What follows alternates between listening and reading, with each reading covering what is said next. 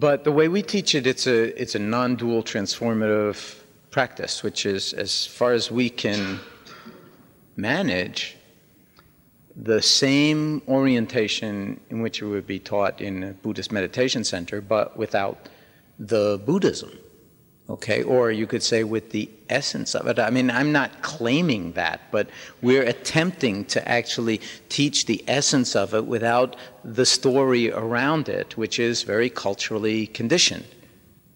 Okay? But then, so people will start out, they'll come with whatever motivation they come with. Of course, you ask people why they're coming. And we used to ask people for decades, we asked people, what brings you here? And what are your goals for this 8-week program? And they'll say, because, you know, we're going to work your butts off. I mean, we say it's stressful to take the stress reduction program.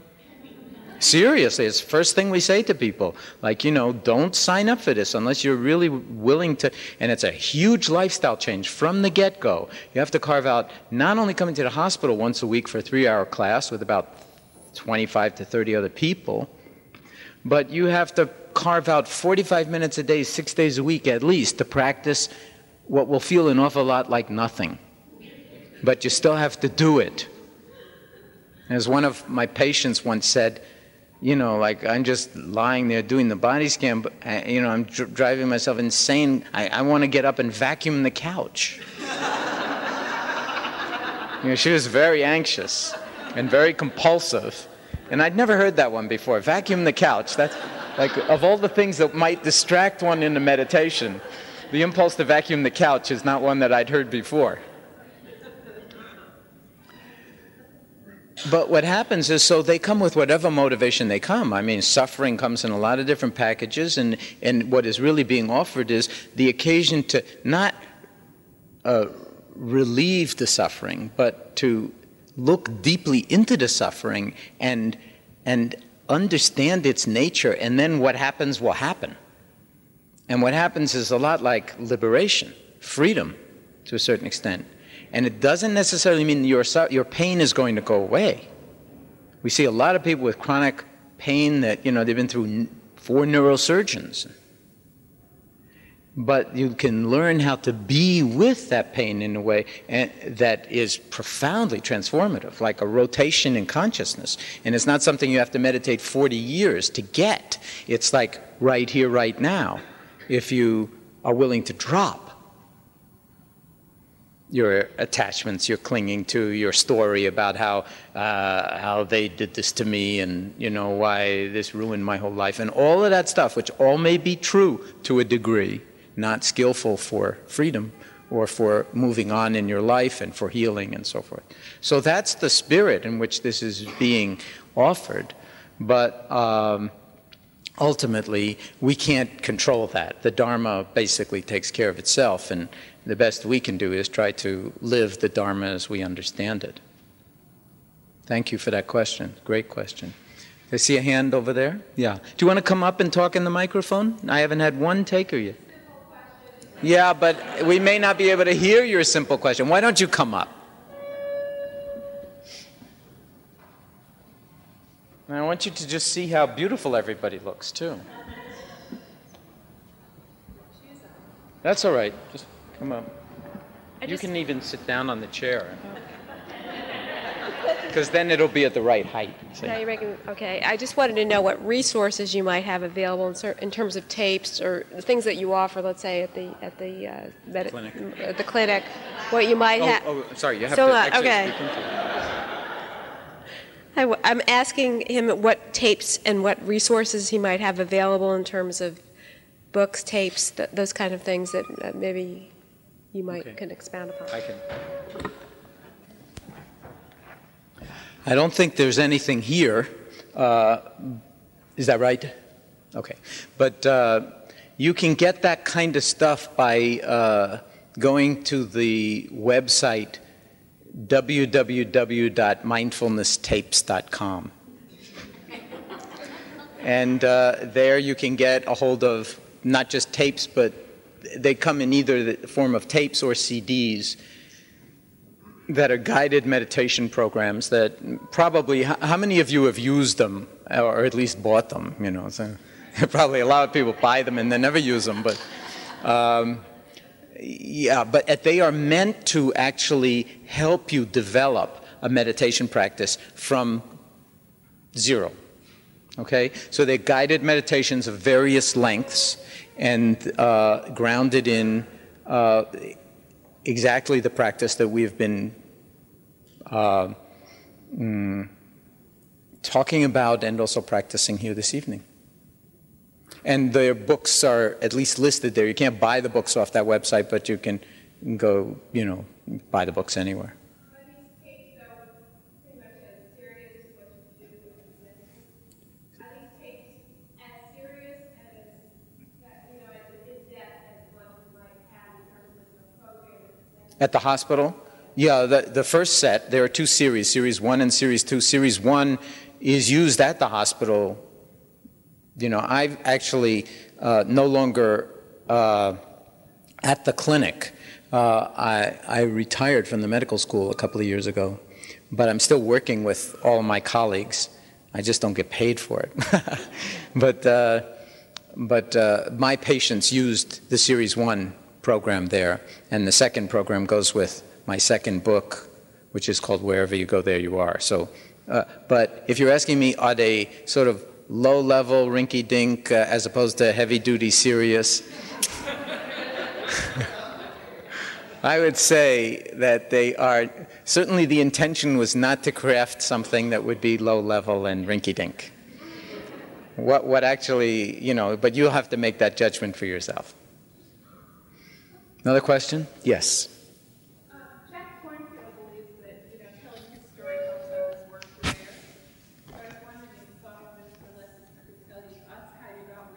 Yes, I know that.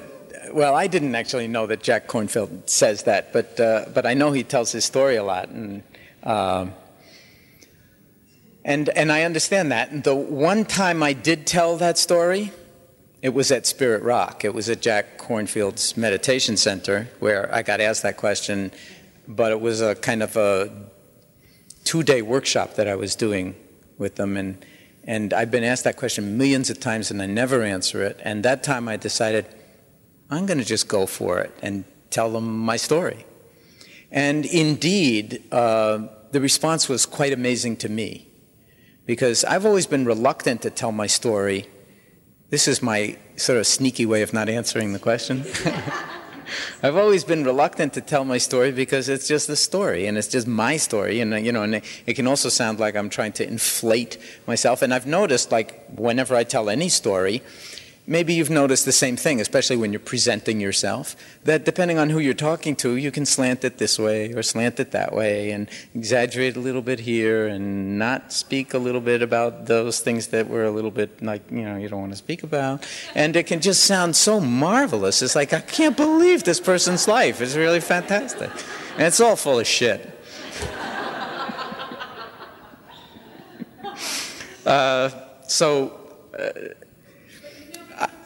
Yeah. Part of his story that's interesting is he went through all of this stuff and became a monk. Yeah. That story about being in the robes and everything, and getting off the plane and experience, and immediately realized, you have to read the story, that it wasn't going to work that way. He helped people being in the monk's robe. right. You remember the story of his going to Saks Fifth Avenue with his sister or something like that? In his monk's robes, shaved head and everything else. But you were a little bit about being what you were doing with the Buddhist. Yeah. You like that? But the point is, then you got to the point where you're a Buddhist, and I think it's that piece that gets down to the basic sort of wisdom, rather than going off on... I'm not wiggling here on the end of the line. I'll try to say something, just to honor where your question is coming from. Because I know that in some way it can be useful, and in other ways maybe not, or useful to some people and not to other people. So the trouble is it's like what level to pitch it and how long. It's like how much time do you have? So, I'll tell one story. I don't even know if it's true, but I'll just sort of tell. It's true to a degree, I was born in New York City in 1944, if you want to know my age, and you know how to do math. And I was born into a family where my father was a professor in 4 different departments at P&S, at Columbia Medical Center up on 168th Street, and a world-renowned immunologist. And my mother was a painter that was not at all renowned, who was not at all renowned. No one, she never had an exhibit. She never showed her work, but she was unbelievably prolific. I mean, she just painted all the time. She was like amazing. She really had Monet's eyes and just loved light, shadow, and she does to this day. She's turning 90 this year, and she's still at it. And I get tremendous joy from her joy. That's her meditation practice. It's painting, and it's kept her sane through a lot of real difficulty. My father, whose mind was like a samurai, I mean, like, just, you don't run into minds like this. He was sharp and also terrifying. He was scary. Not just because he was so smart, but he was also mean.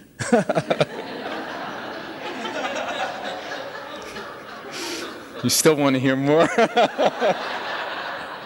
What I mean by that is that he had a reputation for being a real son of a bitch. And so so people thought twice about doing postdoc in his lab, in Dr. Kabat's lab, because they even had a verb for it. It was called being Kabatized. And when he died, his students came back from all over the world, including one who won the Nobel Prize, and they talked about how being Kabatized was the most important thing that ever happened in their scientific career, but it was also terrifying and scary. And trouble was, I was Kabatized too, along with my 2 brothers. And there he was able to be a lot more abusive in a way than even in his lab, but he was pretty abusive in the lab. So I grew up in this household with these 2 cultures at the time of C.P. Snow. There's art and science. And I got to see the underbelly of both, and also the beauty of both. And I realized probably only 3 or 4 years ago that in some way the meditation, if we're talking like in sort of psychodynamic terms, meditation was for me a link between the art and the science, or my mother and my father, and these different ways of knowing reality. And it's just like my particular uniqueness that I happen to be born into that family. And I'm not criticizing my father. I mean, he was abusive, but I came to forgive him for that. He used to beat the living daylights out of me, and I never ever backed down, 1 iota. So it created, as you might imagine, a huge amount of havoc in the household. But that was his way of he just did not know how to find a way to relate because of all sorts of karmic causes and conditions and stuff like that. And I came to actually see what he couldn't see and forgive him around that. And just one more thing. I don't know why I'm telling you about my parents, but I guess that tells a lot about me. He wound up, this guy who was like samurai of the mind, wound up losing his mind. He got Alzheimer's.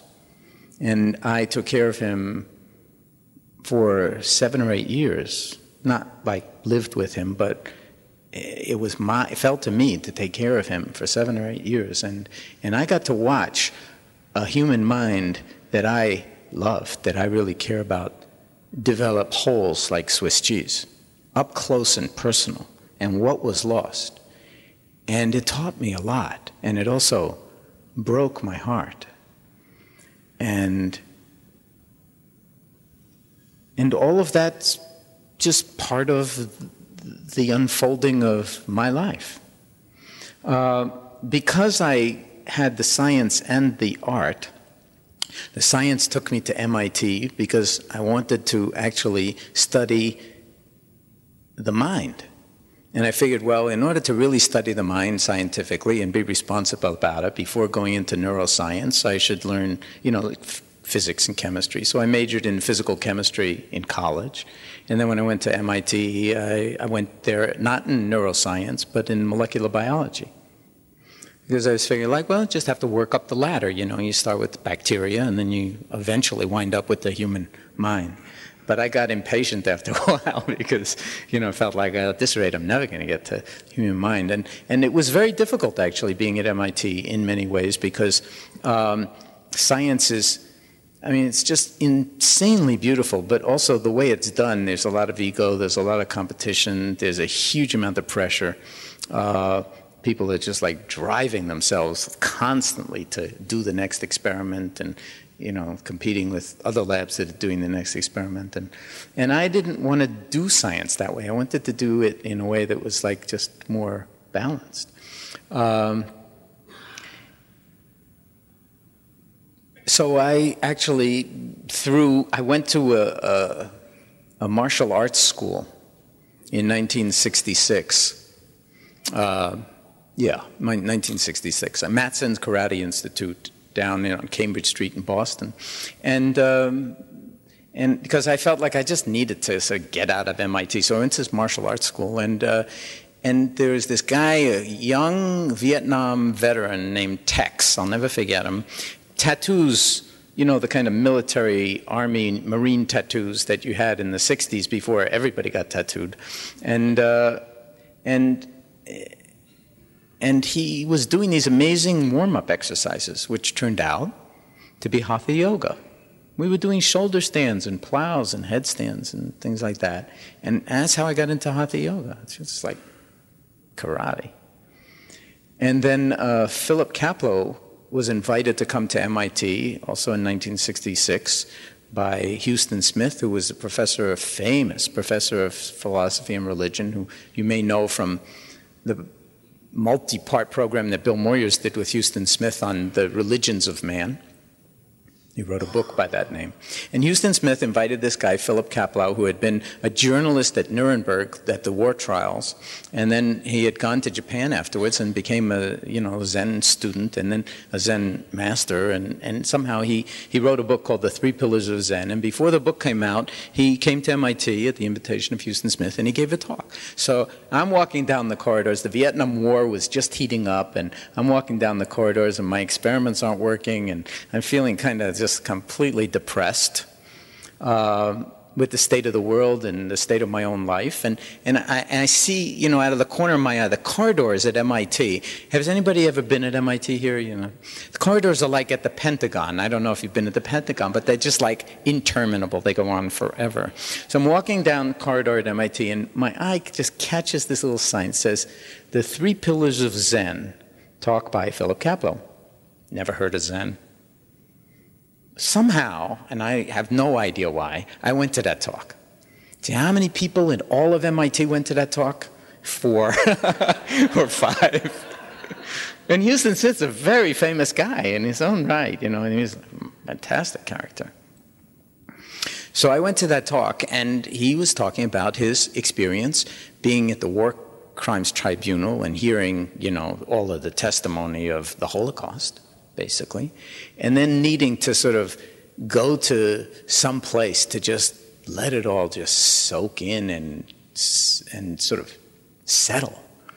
And also that he had these terrible ulcers and stuff like that. He had been a journalism student at Columbia, and was friends with Ginsberg and Kerouac and all of those people. He goes off to Japan and sits in a freezing cold monastery in Hokkaido or something like that, you know, very rigid, start at 3 o'clock in the morning and just, no explanation, no teaching. I mean, you didn't know any Japanese anyway, but they don't teach you anything anyway. I mean, just sit. And then when you don't sit, you walk. And then you have an interview with the teacher that lasts maybe 2 seconds. And, you know, the teacher rings the bell and you're out. And, you know, like. He noticed 6 months later his ulcers had cleared up. And I'm just listening, you know, maybe I was 20 years old at the time, or 21, I was 22. Somehow his talk, whatever he said, took the top off my head. And then he came back and he started offering meditation classes, you know, on the Saturday, day-long session or whatever. And I started sitting then. And I've been sitting ever since. And so the beat goes on, the story goes on, there are a million different twists and turns and everything else. I'll just say one more thing. I'm trained as a molecular biologist, but I didn't want to do it anymore at a certain point. I kept asking myself, what is my job on the planet? What am I supposed to be doing? Of course, I was trained in this, and I grew up in that, but what am I supposed to be doing? I don't want to be my father, I don't want to be my mother, it's like, what am I supposed to be doing? That's a wonderful meditation. Just ask yourself, what is my job on the planet with a capital J? In fact, I wrote a chapter in Wherever You Go, There You Are that's called exactly that. What is my job on the planet?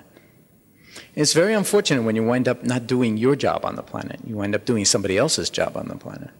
And it's not so obvious what one's job is. And then at different stages in life, one's job, one's calling might be somewhat different. And the way I would put it, used to put it, and still put it, is that means for me, what would I want to do so much that I'd pay to do it? It's a kind of reverse job. You pay to do it. You don't get paid to do it. You pay to do it. You want to do it so much. And you could say that when I started the stress reduction clinic for many years, I paid to do it. I paid in part by how little money I got, and I paid also in part by being in the basement for 18 years. When Jack introduced me, when I gave a talk at, in California once, Jack gave the introduction. It was like 800 people in the audience. And he said, John Kabat-Zinn has just come out of his cave. I didn't know what the hell he was talking about. But then he said, he works in the basement there in the medical school. And it was like, no air, no light. I mean, my wife would never come and visit me in the hospital. She said, I can't stand to be here in here for 30 seconds, and I was spending 10 hours a day. But I would pay to do it. So it really, was a labor of love. And somehow, being a molecular biologist with no credentials whatsoever to work with patients or anything like that, I wound up creating this clinic at the hospital. And it all came to me, what I should do, what my job was on the planet, for years of like doing this, doing that, figuring, fiddling around, trying this, trying that, all around Dharma. I wanted my Dharma practice and my life to be coextensive, and my work to be coextensive. And I felt at the time that I had that with my family, but I didn't have it with work. And then I was sitting in the Catskills, if any of you sit at IMS. I was sitting in a particular room on the second floor of the Catskills, and one afternoon on a 2-week silent retreat, and in 15 seconds I just saw the potential for a clinic at the medical school where I was already working. But how about a clinic would catch people falling through the cracks of the healthcare system and basically do what we do at IMS. We do that practice, but we'd have to clothe it in a different way. And frame it in a different way and hold people in a different way, but same practice. And then it also was clear within that 20 seconds that if that worked in that hospital, it could actually spread. It could be a model that would spread around the world.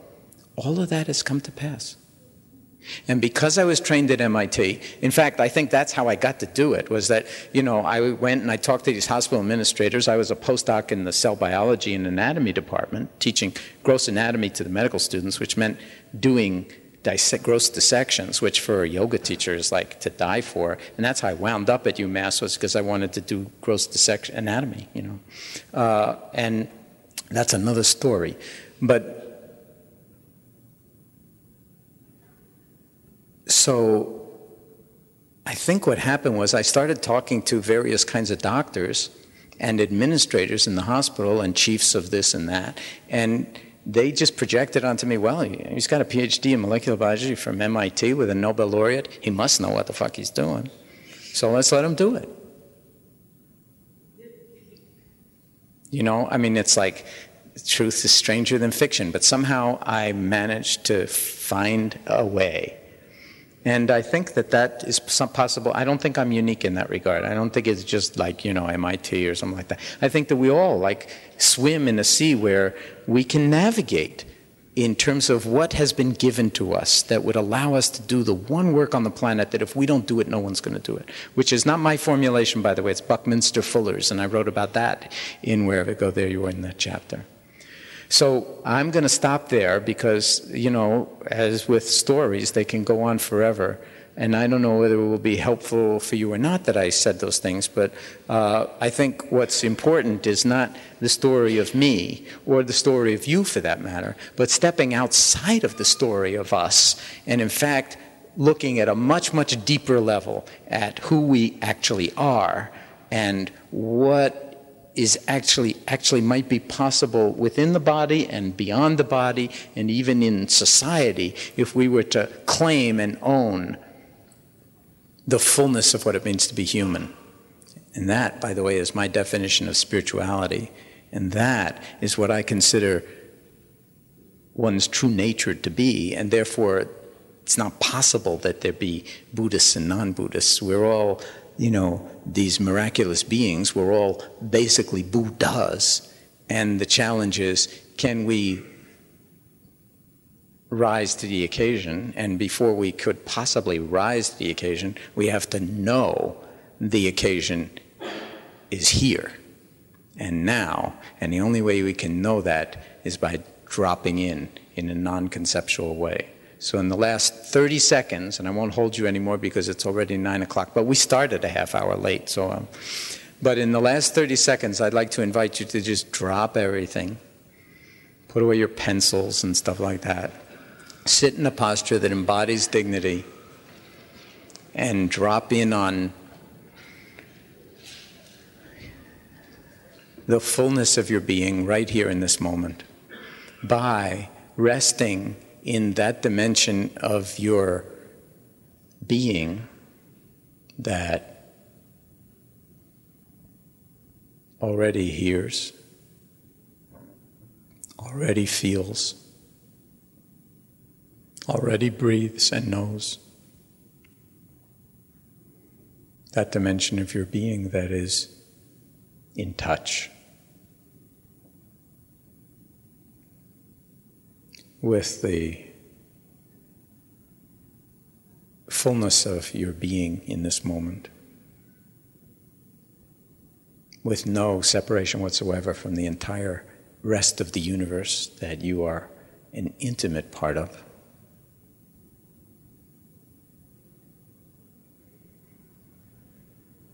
And although we are all here for the briefest of moments, just waves rising up, lingering for a moment, and falling back into the sea of life,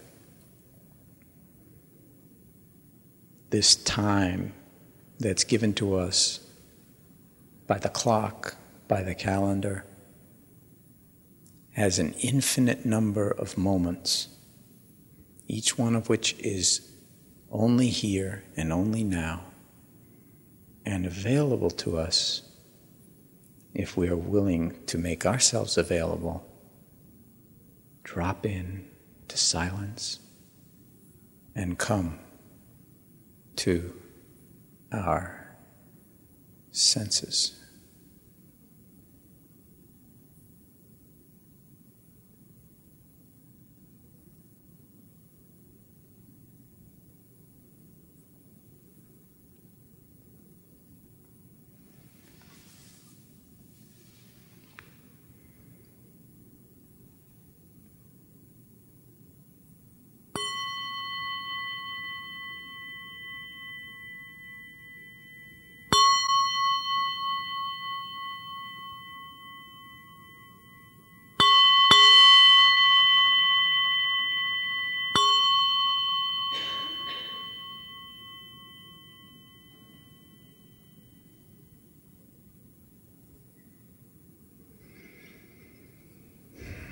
Folks, I want to thank you for your presence, for your attention.